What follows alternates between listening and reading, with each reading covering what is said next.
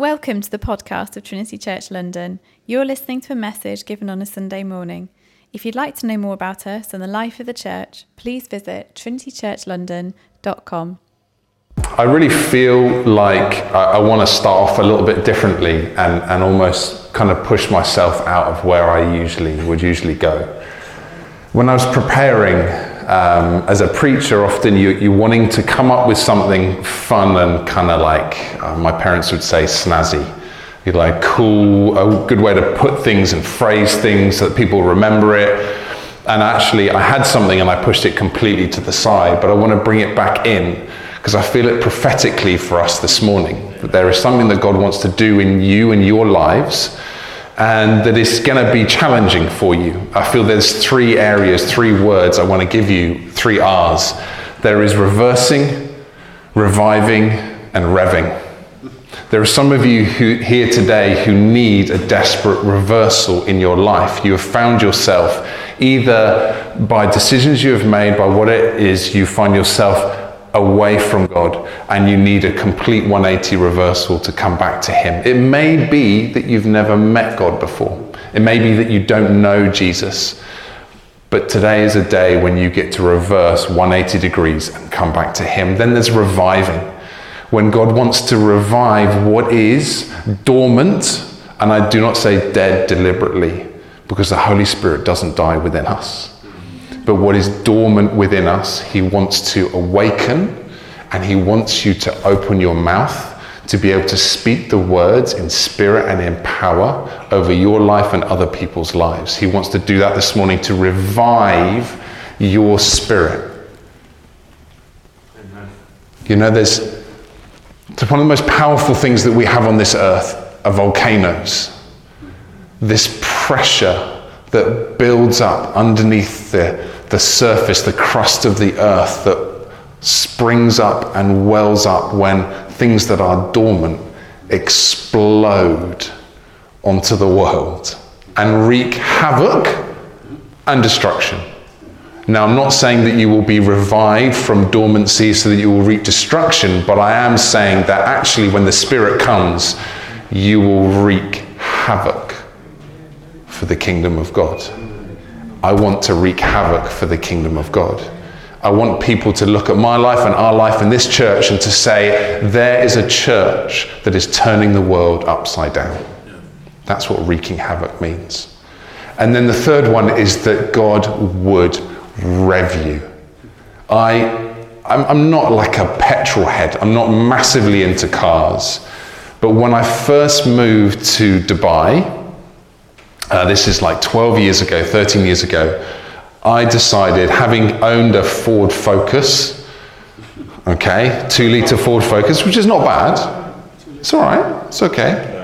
Then I decided that I would buy a 3.6-litre Dodge Charger. Amen. Preach it.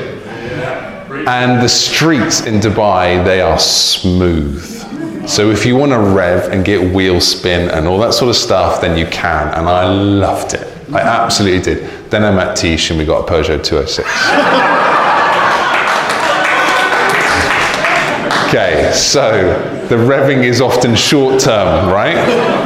But there's some of you here that God wants to rev you. You know the Spirit is alive inside of you. You know you want to follow God. You know you want to live by the Spirit speaking to you every day, but He wants to put the pedal to the metal.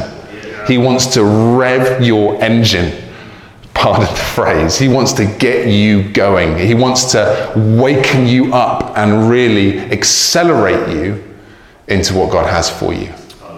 Okay?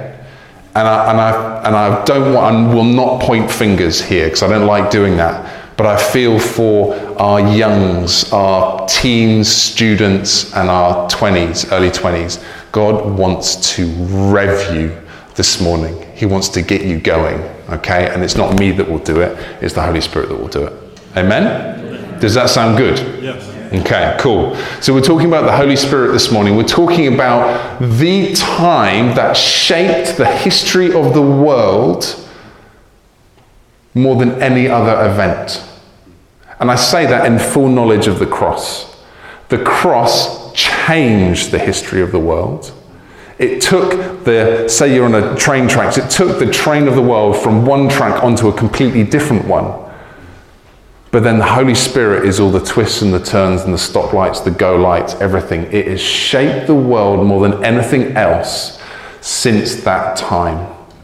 It is a marker of what God wants to do within us and with the church now. This is not us remembering something in the past that happened and it's great and we love it and it's inspiring and it's great. It is us realizing that what happened then happens now, and it's a promise that we can carry forward into the future.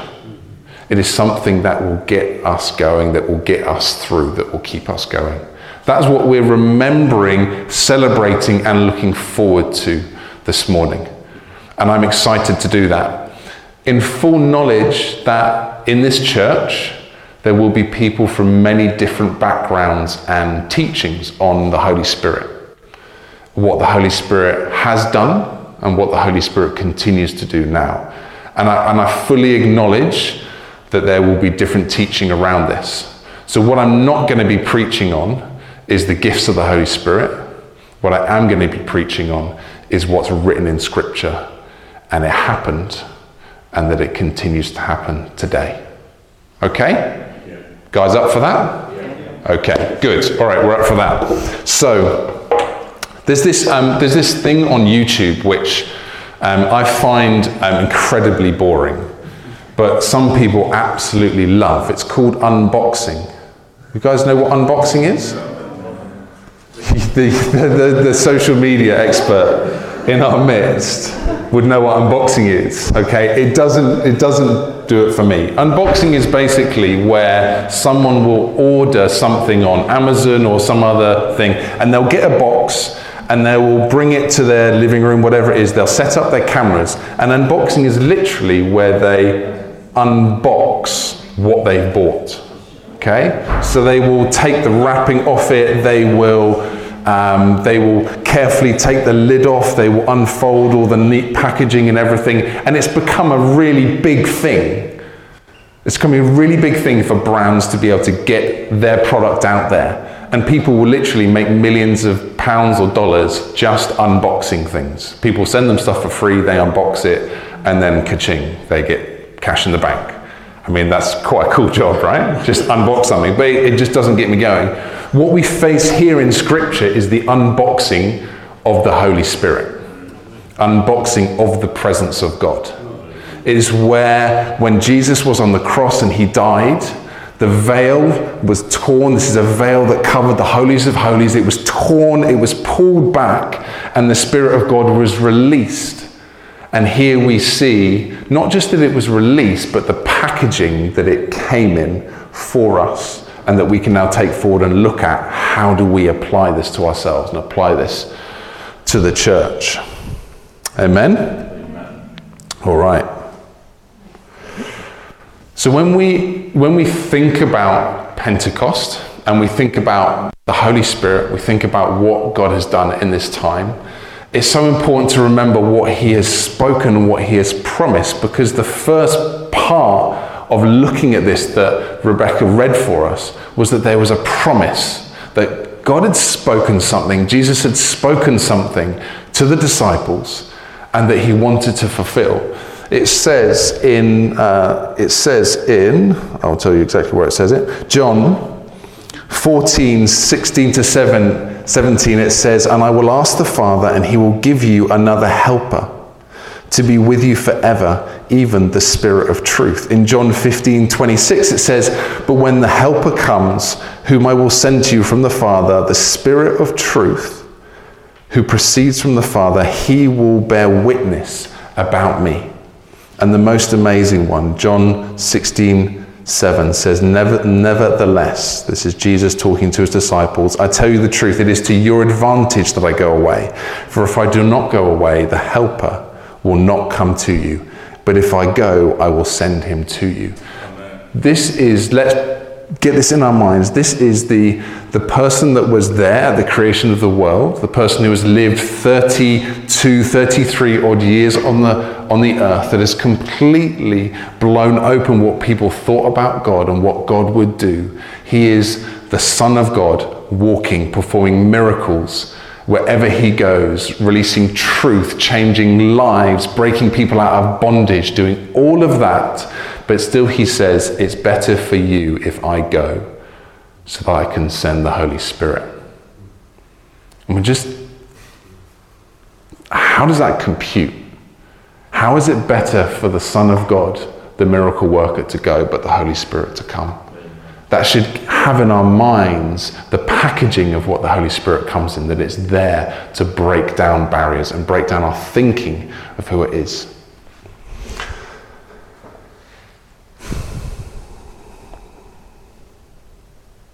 You must forgive me this morning, because I feel like a bit empty. I feel like an empty vessel, if that helps in any sort of way to describe this right now. I feel like God wants to speak to us this morning, and I'm trying to listen as best as I can to hear what he wants to say to us and to you.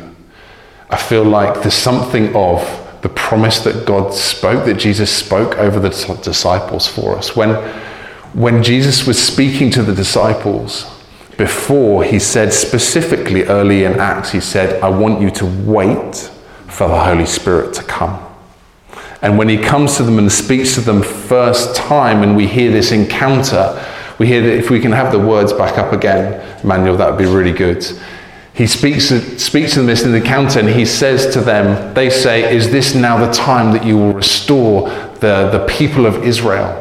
And he says, no, this is not the time. It's not for you to know the times and seasons. It's actually for you to be filled with power by the Spirit, to be released to speak in Judea and Samaria and to the ends of the earth. This is what he's asking them to do. He's asking them to wait. What I love about this is that he deals with us very similarly,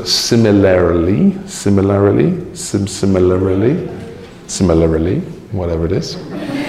He speaks to us now in a very similar way to how he spoke to the disciples then. And the disciples then, this is the time when the church was just about to take off. This is the time when the Spirit was going to come in power, and we know it now in hindsight that the gospel of God was going to break forth. But he deals with them in very similar ways. How often have you said to God, Lord, show me where you want me to go. Show me the end result. Show me the destination that I'm heading to. Show me this. The disciples are asking exactly the same question. They're asking, Lord, would you show us when the kingdom of God is going to be brought? Would you show us when it's going to be restored? Israel is going to be restored. But he doesn't say that. He doesn't say, I will do this. He says, you will be baptized by the Spirit in power, with fire, so that you will be my witnesses. He doesn't show them the end destination. He shows them the journey to get there. And for us now, I was praying earlier this year, and Tish and I were both praying. I was praying earlier this year, and I was like, Lord, show us where to go. Show us what to do. And do you know what his answer to prayer was? He was like, go to work hard and do your job. I was like, what? That was his answer. Because he's not always about revealing the end destination. He's about revealing the path to help us to get there, to ask us to be faithful today and tomorrow and the next week, so that he would take us to that place. And here with the disciples, he's saying exactly the same thing. I'm going to fill you, I'm going to empower you. And actually, when you work out the Holy Spirit and you see the people of God start to come together after Pentecost, you see not just Israel is restored, but the whole people of God are restored back to him. So he wants to show us the steps rather than the full thing. Pentecost was significant in so many ways. The purpose of Pentecost was really interesting. I'm not going to go full history lesson here, okay? But there are some things that are really important for us to understand when we talk about Pentecost. There's two kind of meanings in ancient Israel among the Jewish believers. The first is kind of the traditional, okay, and traditions change. Many of us know that traditions change over time. But the first was the traditional. The Pentecost was actually called Shavuot, which is the Hebrew version of it. Shavuot was the Feast of Weeks.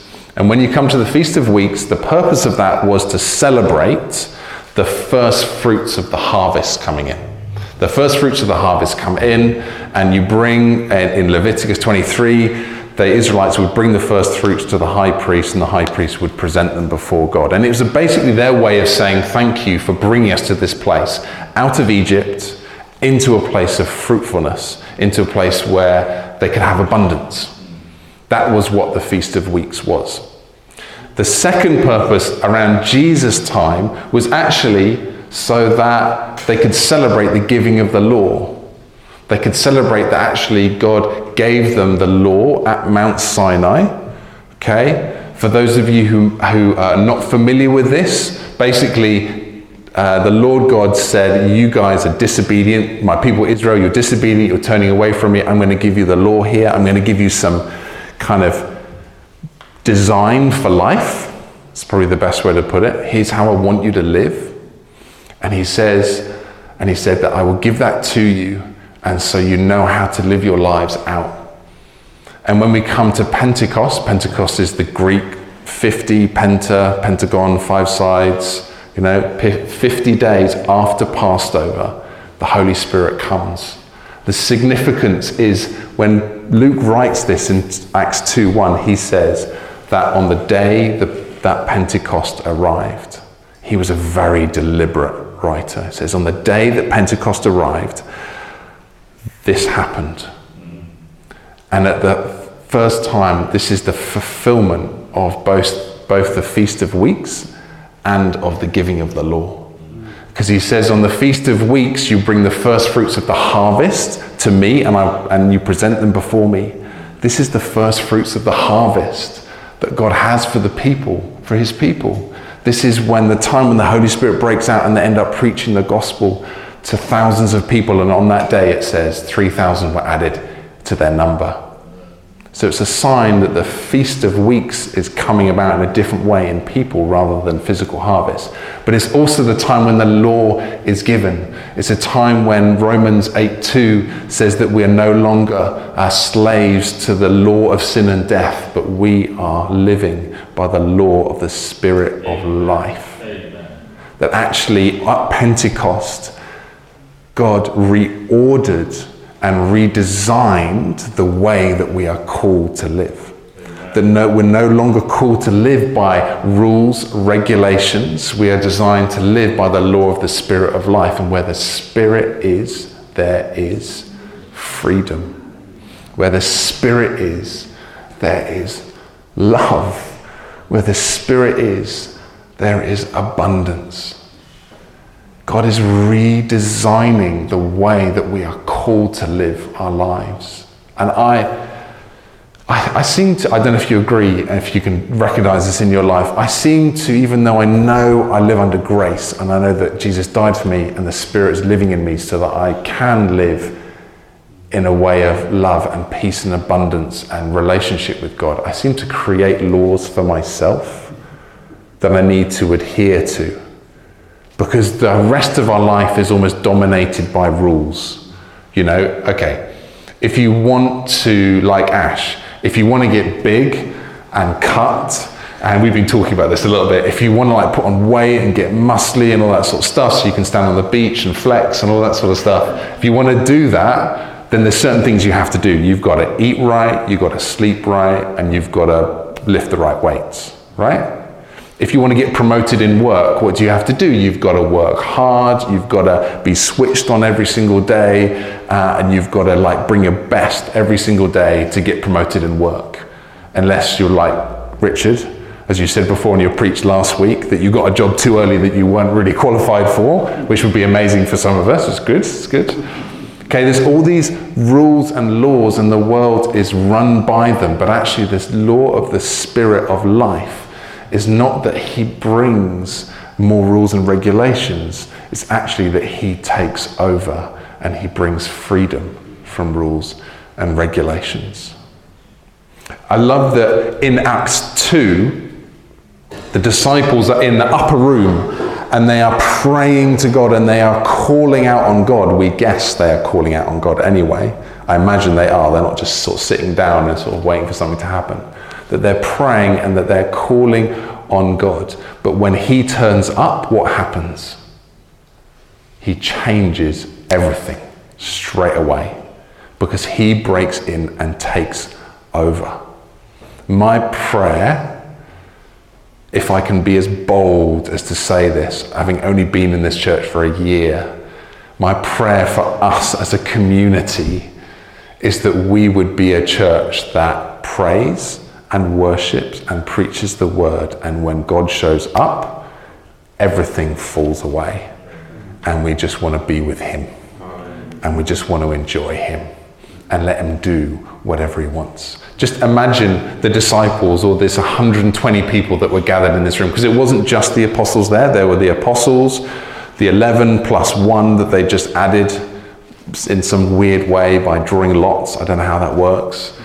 And there's 12 of them, and then there's all these women here that follow Jesus and many others.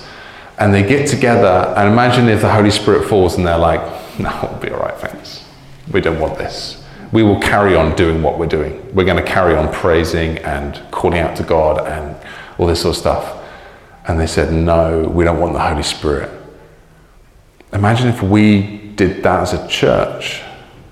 That wouldn't quite work, would it? It wouldn't make me feel very comfortable. I want us to be a community where we are open to whatever the Holy Spirit wants to do, whether he wants to bring healing, whether he wants to challenge us. It says the Holy Spirit convicts. That's part of the work of the Holy Spirit, that he works in our lives to convict us of sin. I'm not looking at anyone in particular, but he just works in our lives to do that. That let the Holy Spirit have free reign to do whatever he wants to do. There was one time that I regret probably more than any other time in ministry that I've had. We had a conference in Dubai at the church there. And this guy came over from the US. He was a Canadian guy, and he was preaching, very prophetic guy, and it was really, really good. You know, he wasn't one of those kind of shouty, he's not a shouty preacher. He would just share what God had on his heart. And at one point, I sensed just this weight of the Holy Spirit just fall on me, but just in the room, almost like the thick cloud that fills the temple. Scripture talks about, right? And I look over and the pastor who leads the church is here, and he's slumped over in his chair. No dramatics, no hysterics, no nothing. He just recognizes that God's presence has completely fallen. And the guy who's preaching, he just stops mid-sentence. He says, I feel like I just need to stop right now. I feel like I need to let God do what he wants to do. And he didn't say anything for like 5-10 minutes. And like silence goes on and it gets long very quickly. But he just let the Holy Spirit fall. And it got to the point where I was kind of hosting and kind of coordinating stuff, and we had to decide, were we going to carry on in that moment, or were we going to carry on with our schedule? And I chose to carry on with our schedule. And I've never regretted it so much, because when the Holy Spirit falls, everything else has to be swept away, and you have to come to him and say, I'm here. I've got open hands and open arms, and I just want to be filled by you. And that's it. And that's all I want for my life, is to be filled by you and to know you deeper, and for you to live in me and speak through me. Can you just close your eyes where you are right now? And if you're comfortable with no direction or anything, just put your hands out in front of you. And I'm just going to pray for us.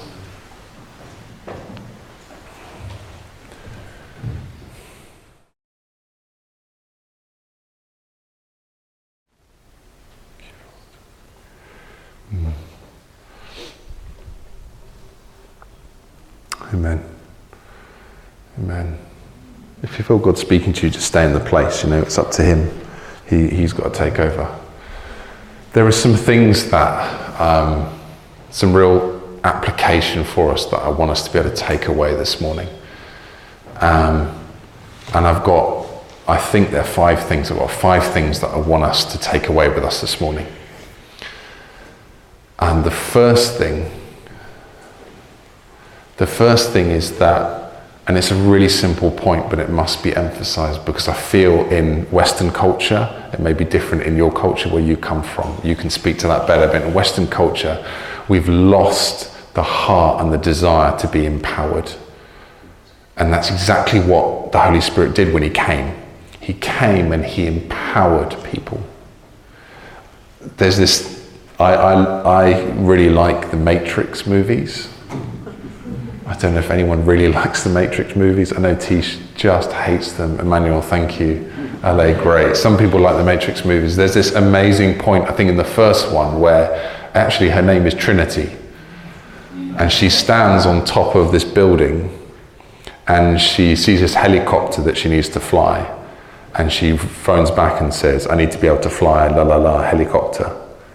And then you see her screen, the guy in the Matrix uploads it, and she kind of, her eyes roll back in her head, like this. And now she's able to fly the helicopter. How amazing would it be to have that sort of skill? I want to learn Portuguese. Okay, now I can speak Portuguese, Yeah, exactly. So when the Holy Spirit comes, he doesn't necessarily download the skills to us, but what he does do is provide the power for us to be able to do things that we've never done before.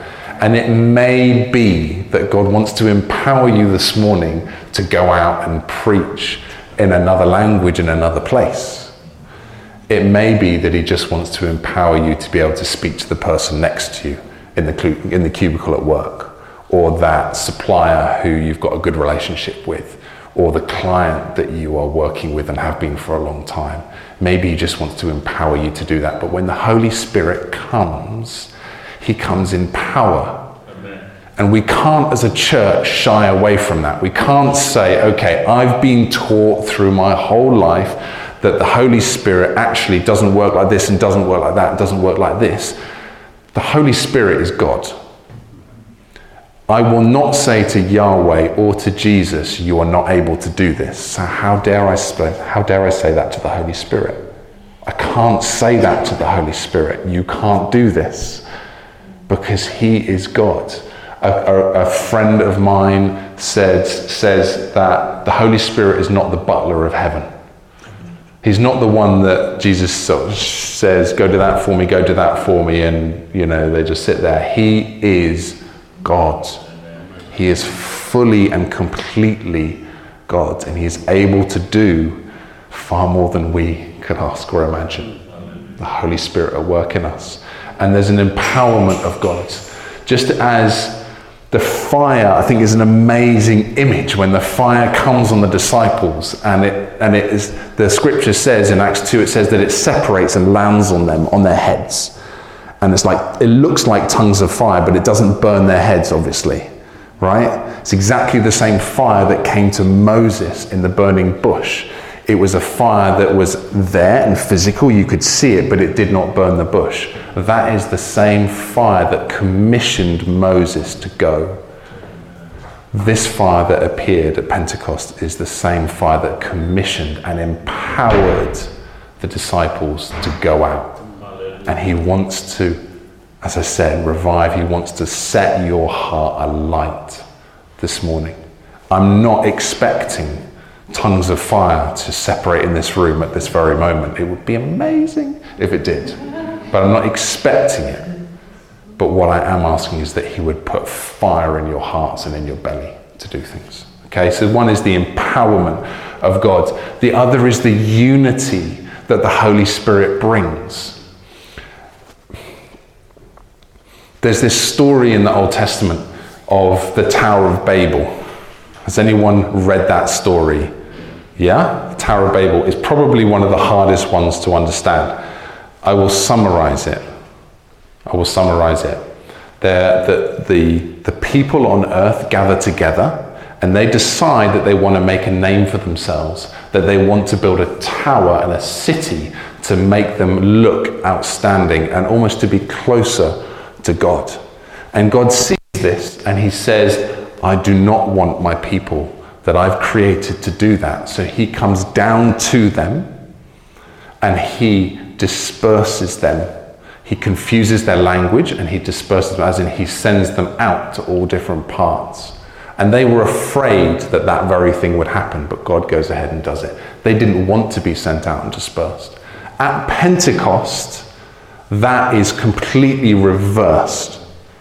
So instead of having a God coming down saying no, confusing and dispersing, God comes down in the Holy Spirit and he brings unity of languages. Not necessarily that they would all speak the same language, but that understanding was brought by the Holy Spirit from one language to another. And actually he comes in such power that he doesn't say disperse, he says be unified. But he gives them such a heart not to build a name for themselves, but to build a name for Jesus, that they are willing to be dispersed. That they are willing to go to the ends of the earth. That they are willing to do that. It is not an independent spirit that says, I want to go to the ends of the earth for Jesus. It is a spirit unified with his spirit that says, I'm willing to go wherever he sends me to go. Whatever he wants me to do, I will do it. I am all in, 100%, and I don't want to be any other way. That is the spirit that works within us. That is a Pentecost spirit. The Pentecostals, if there's any Pentecostals in this room, would be waving their hankies like this. Okay? But that's what Pentecost does, gives us that spirit. It's a spirit of unity and togetherness. It is also a spirit of the end times. It is a spirit that shows us that there will be an end to this earth and actually causes us to live with that in mind. That we are called to live as if the end of the earth is coming. Peter says when he stands up in boldness and strength, he says, in the last days I will pour out my spirit on all people. It's a signifier that this is it. Interestingly, the first three things that happen to all people in the Bible, creation, Noah's judgment, and the Tower of Babel. At the end of the Bible, they are reversed. The Tower of Babel is corrected when the Holy Spirit comes. Then you have the judgment of God when Jesus comes, and in the end, a new heaven and a new earth will be created. Pentecost speaks of the end of times when we will be joined with him again. And the most important one, the one that I want us to understand here, is that it's for everyone. It is for everyone. And when Peter preaches and when Peter speaks, he speaks with such clarity of this prophecy in Joel where it says, I will pour my spirit out on all peoples. He says that your sons and your daughters will prophesy. Your young men will have visions. Your old men will dream dreams. I don't know why the old men get to dream dreams. I think that's probably because they sleep more, maybe, just get a little bit dozy. Not looking at anyone again. So when they get a little bit, I don't know, but they get to dream dreams, and it says, even on my male and my female servants, I will pour out my spirit. I'd always missed the my. Even on my male and female servants. I always thought it was, I'd always read it as that even on male and female servants, I will pour out my spirit, but he says my male and female spirits. There's a number of commentators, when you read commentaries, predominantly older ones, when they say actually the Holy Spirit was only poured out on the disciples and the apostles, that it was for them. My question is, why would Peter then stand up and say it will be poured out on all people? Young, old, male, female, and there were females present at Pentecost in that upper room who received the Holy Spirit and the tongues of fire just as much as the apostles. If it hadn't been everyone, then Peter might as well have just stood up and said, this is the Spirit poured out just as it always has been poured out throughout all ages on Caleb and on Joshua and on Moses and in Psalms on David and all these sort of things. You should have said just, this is the Spirit poured out just as it always has been on the special people. No, he says, this is the Spirit poured out on all flesh. That is you and me, whether we feel like it or whether we don't. That is the Spirit available for you, that you might receive it and that you might be empowered by it. And I cannot emphasize this enough. It is for you. And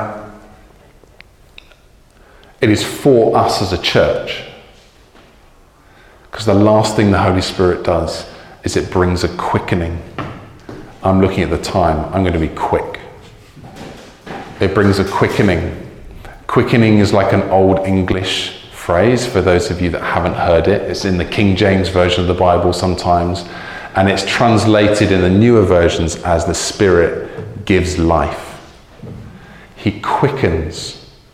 When Jesus in Acts 1:8, he says that I will empower you, Spirit of power to evangelize and speak to those in Jerusalem, Judea, Samaria, and the ends of the earth.